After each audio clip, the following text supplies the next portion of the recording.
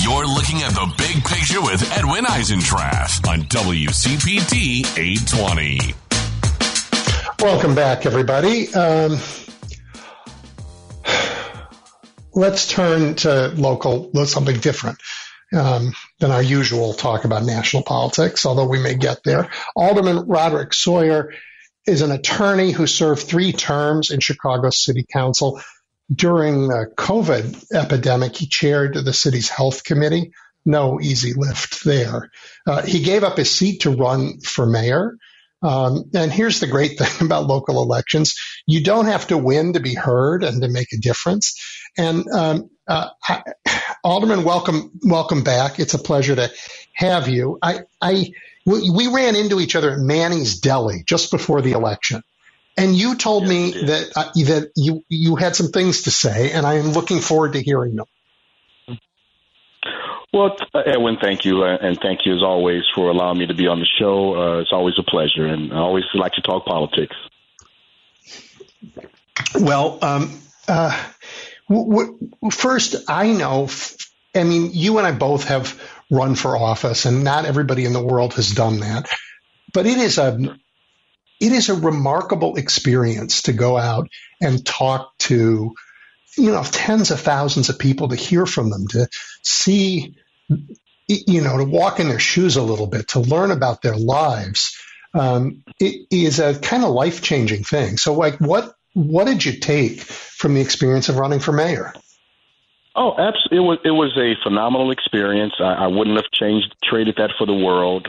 It was, like you said, you got to meet different people in different walks of life in your city where I was born and raised.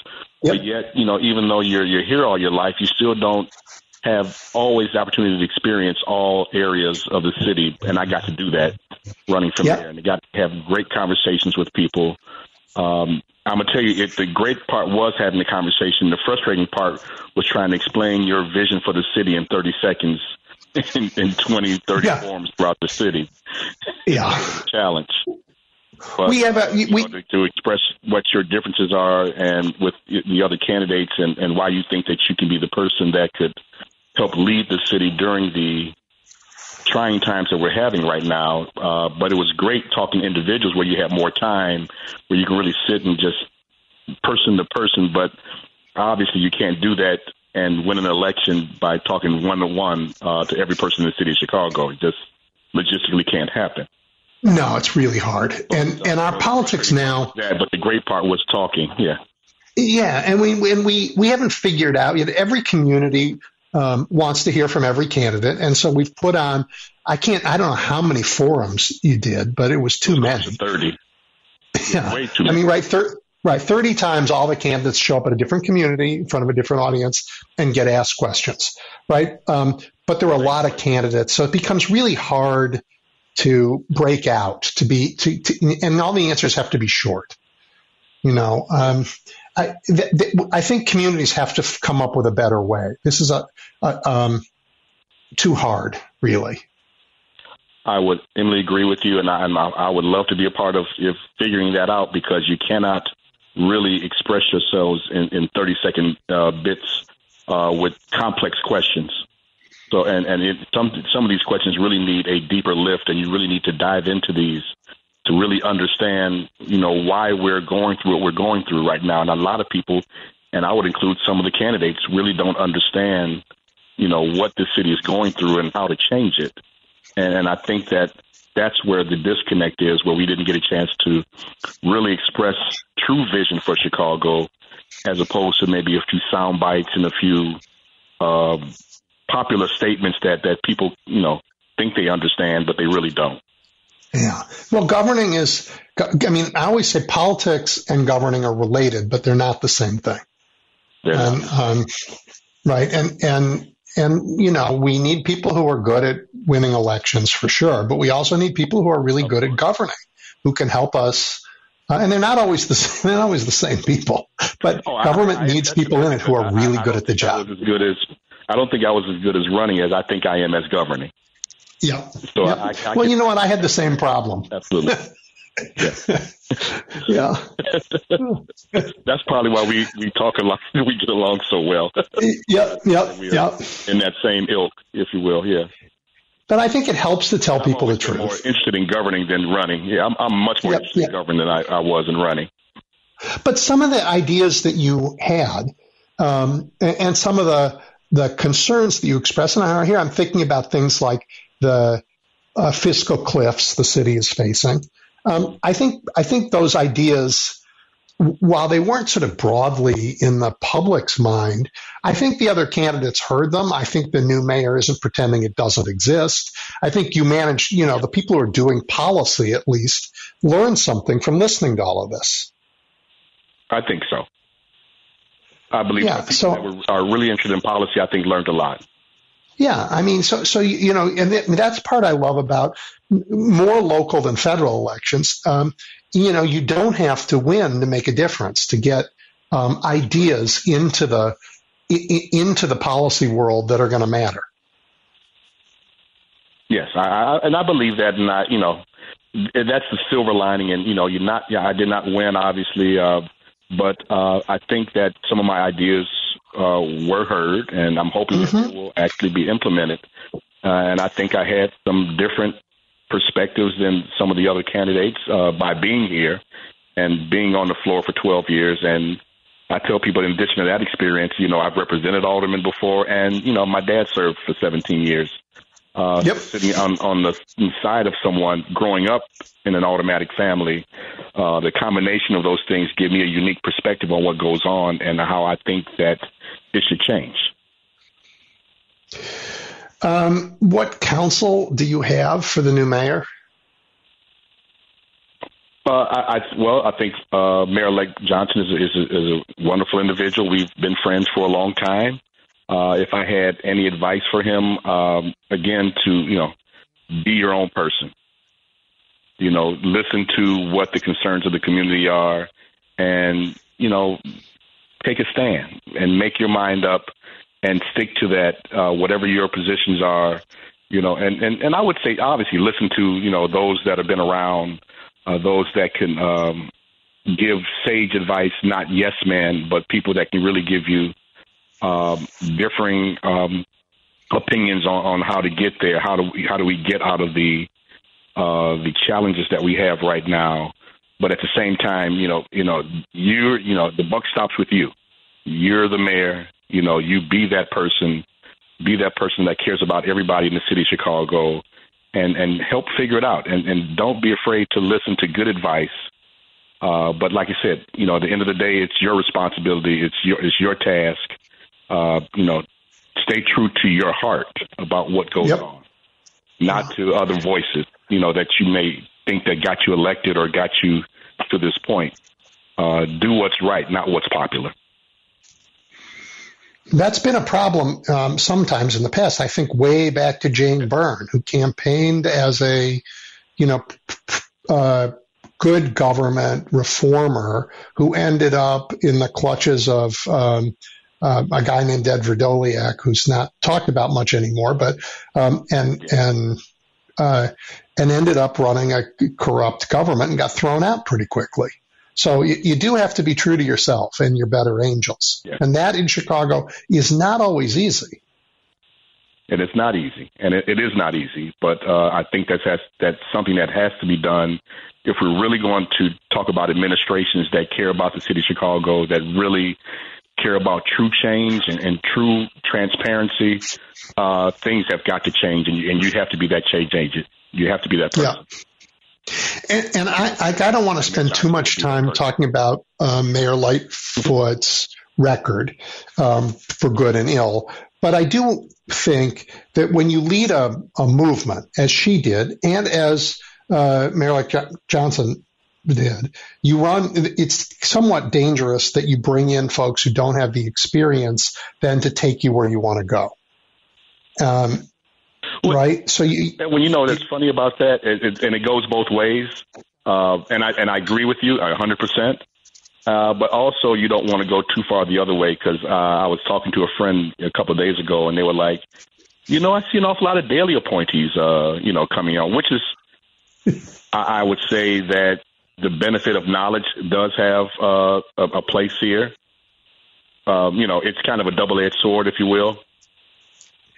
Yeah, this is the challenge. Getting the balance right is very tough. You know what I'm saying? I think you get it. I do. You got to get the balance right.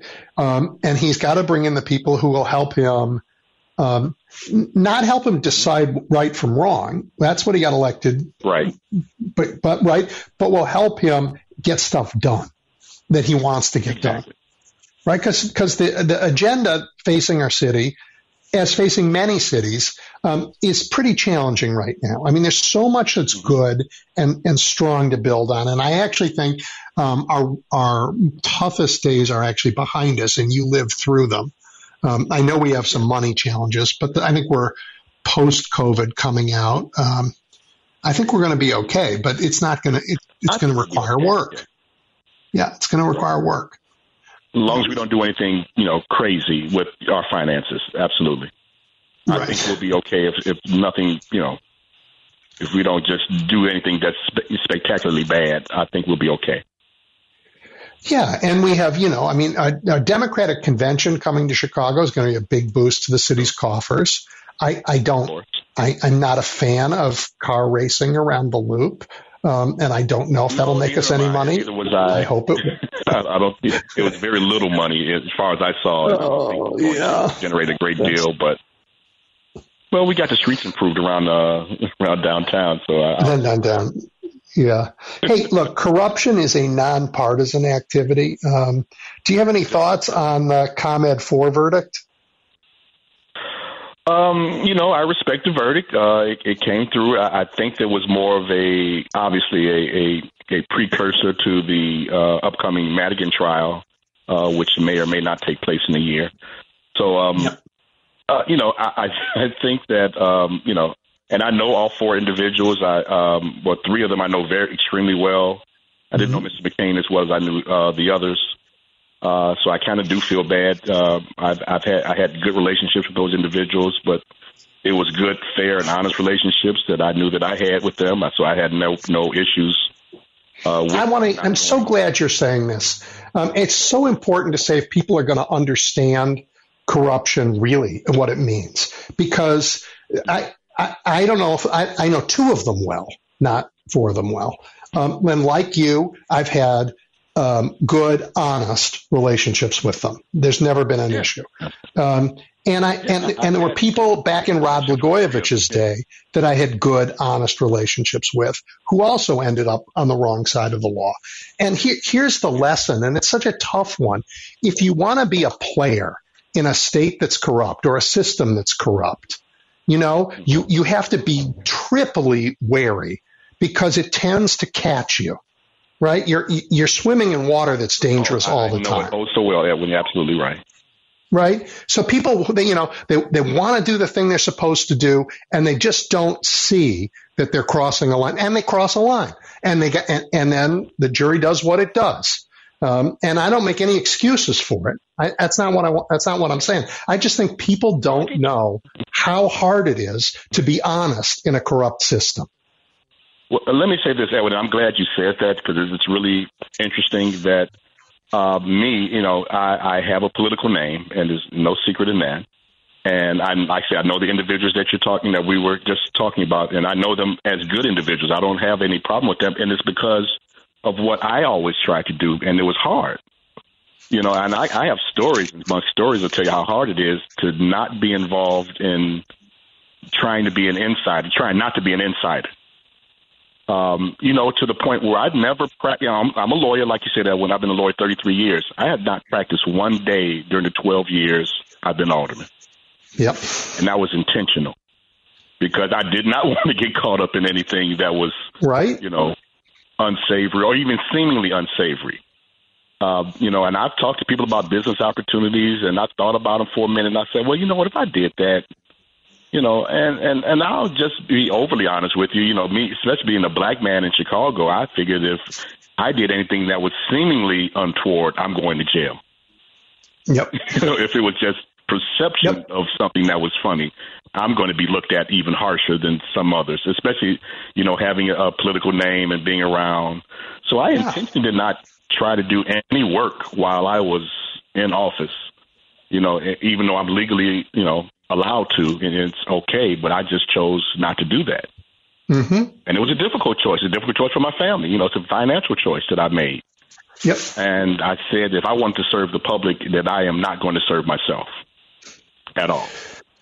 Right. And the guys who, in this case, we're not talking about people who were working in the government. We're talking about people who weren't working in the government. They were, people don't understand that when you have corruption at the top, whether it was, and then we're talking about Democrats here. We're talking about Rod Blagojevich in his day. Mike Madigan's going to get his day in court. But when the top is corrupt, then people around don't know how to do their jobs in a way that doesn't cross lines. Right. Yeah. It's why all the people who work for Donald Trump do what they do. Yeah, and you get approached all the time. Hey, Rod, let's do this together. Seemingly, and it's probably. Do you have any stories you're willing to share? You know what? I'll share them with you one day. You and I are talking when we're having some lunch one day. I have some, too, that have been in the vault for a long time. Yeah, I got some that I want to keep in the vault for a minute since I've not left office yet. But I have interesting stories about things. Well, I have one that I could tell.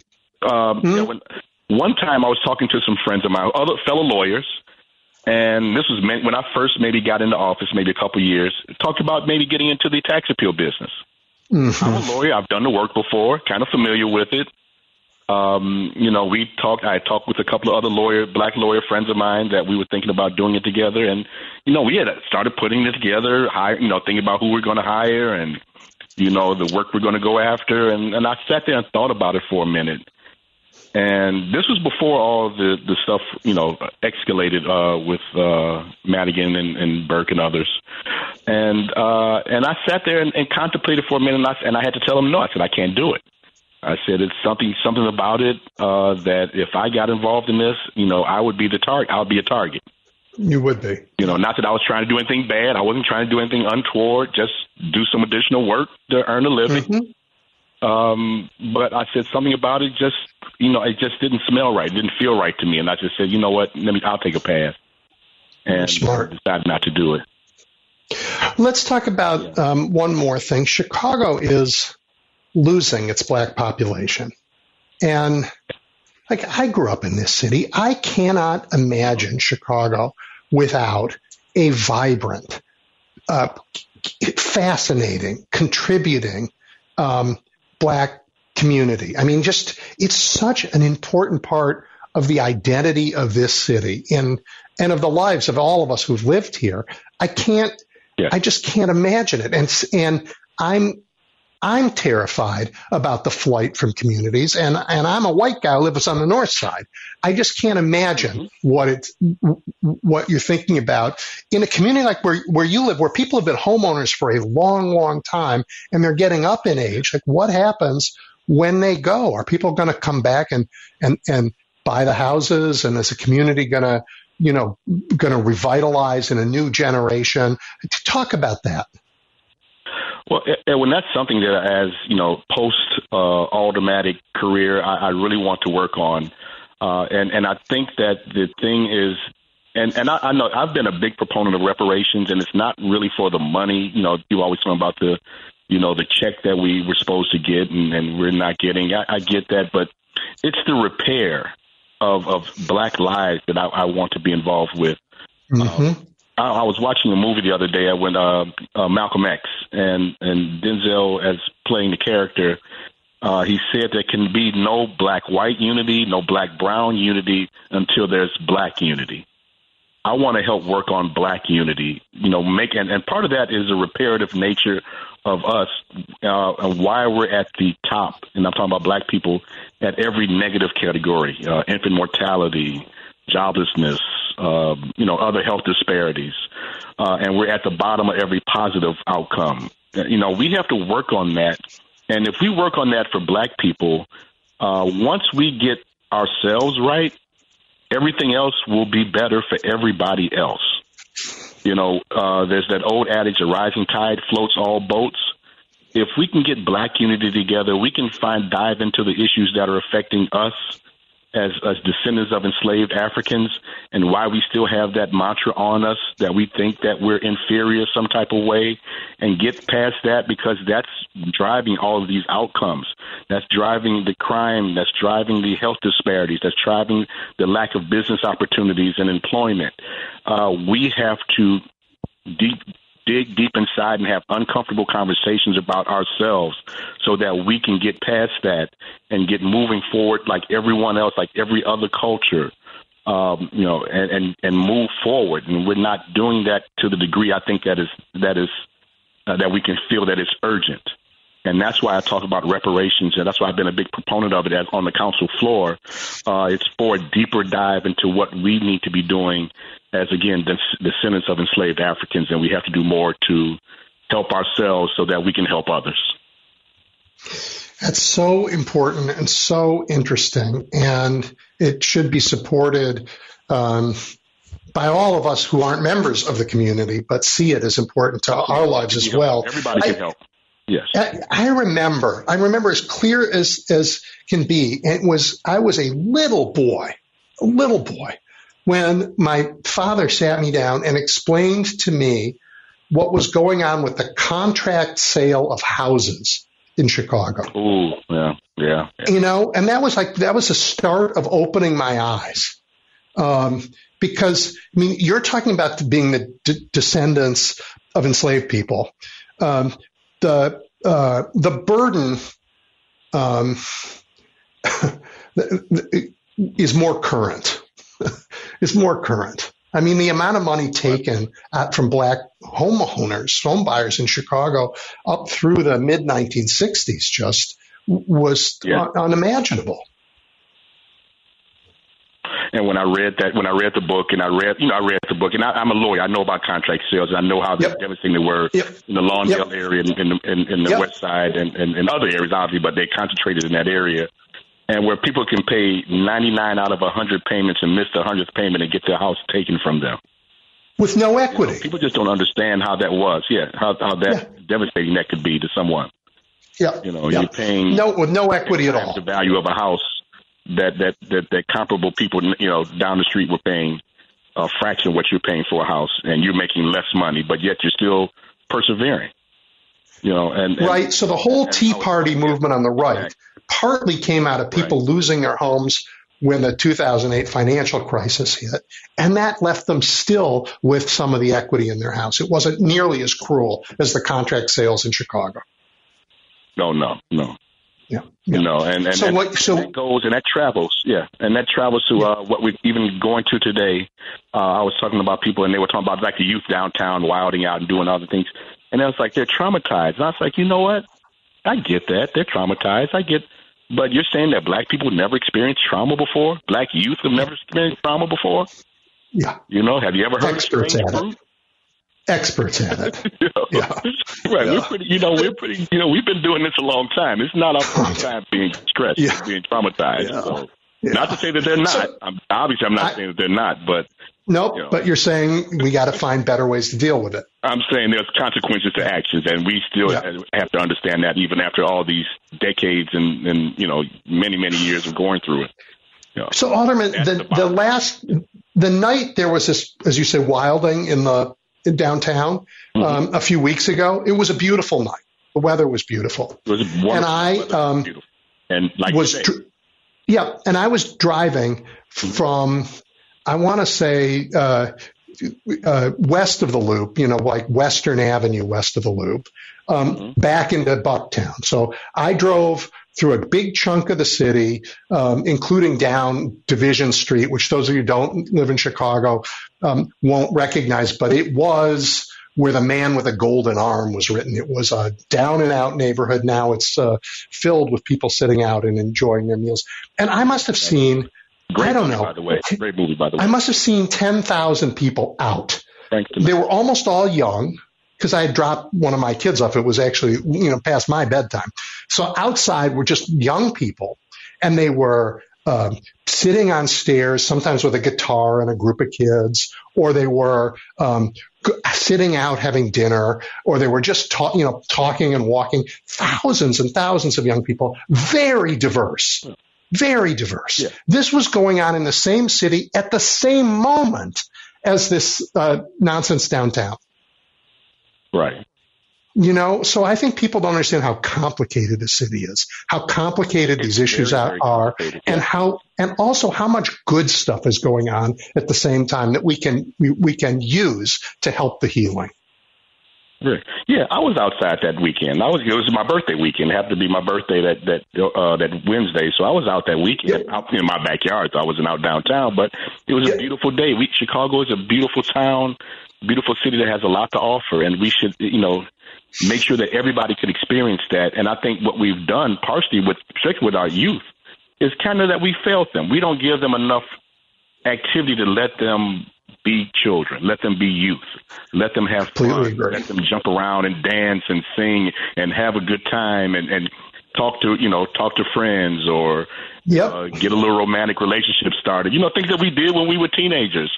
They don't have that. We're always worrying about them. Hey, they need to get a job. They need to get a vocation. Okay, and that's all. And I'm not saying that's not true, but sometimes children just have to wild out and be silly for a little while, and we need to have safe spaces for them to do that. Because then they can learn to take things down as opposed to take things up. Exactly. Yeah.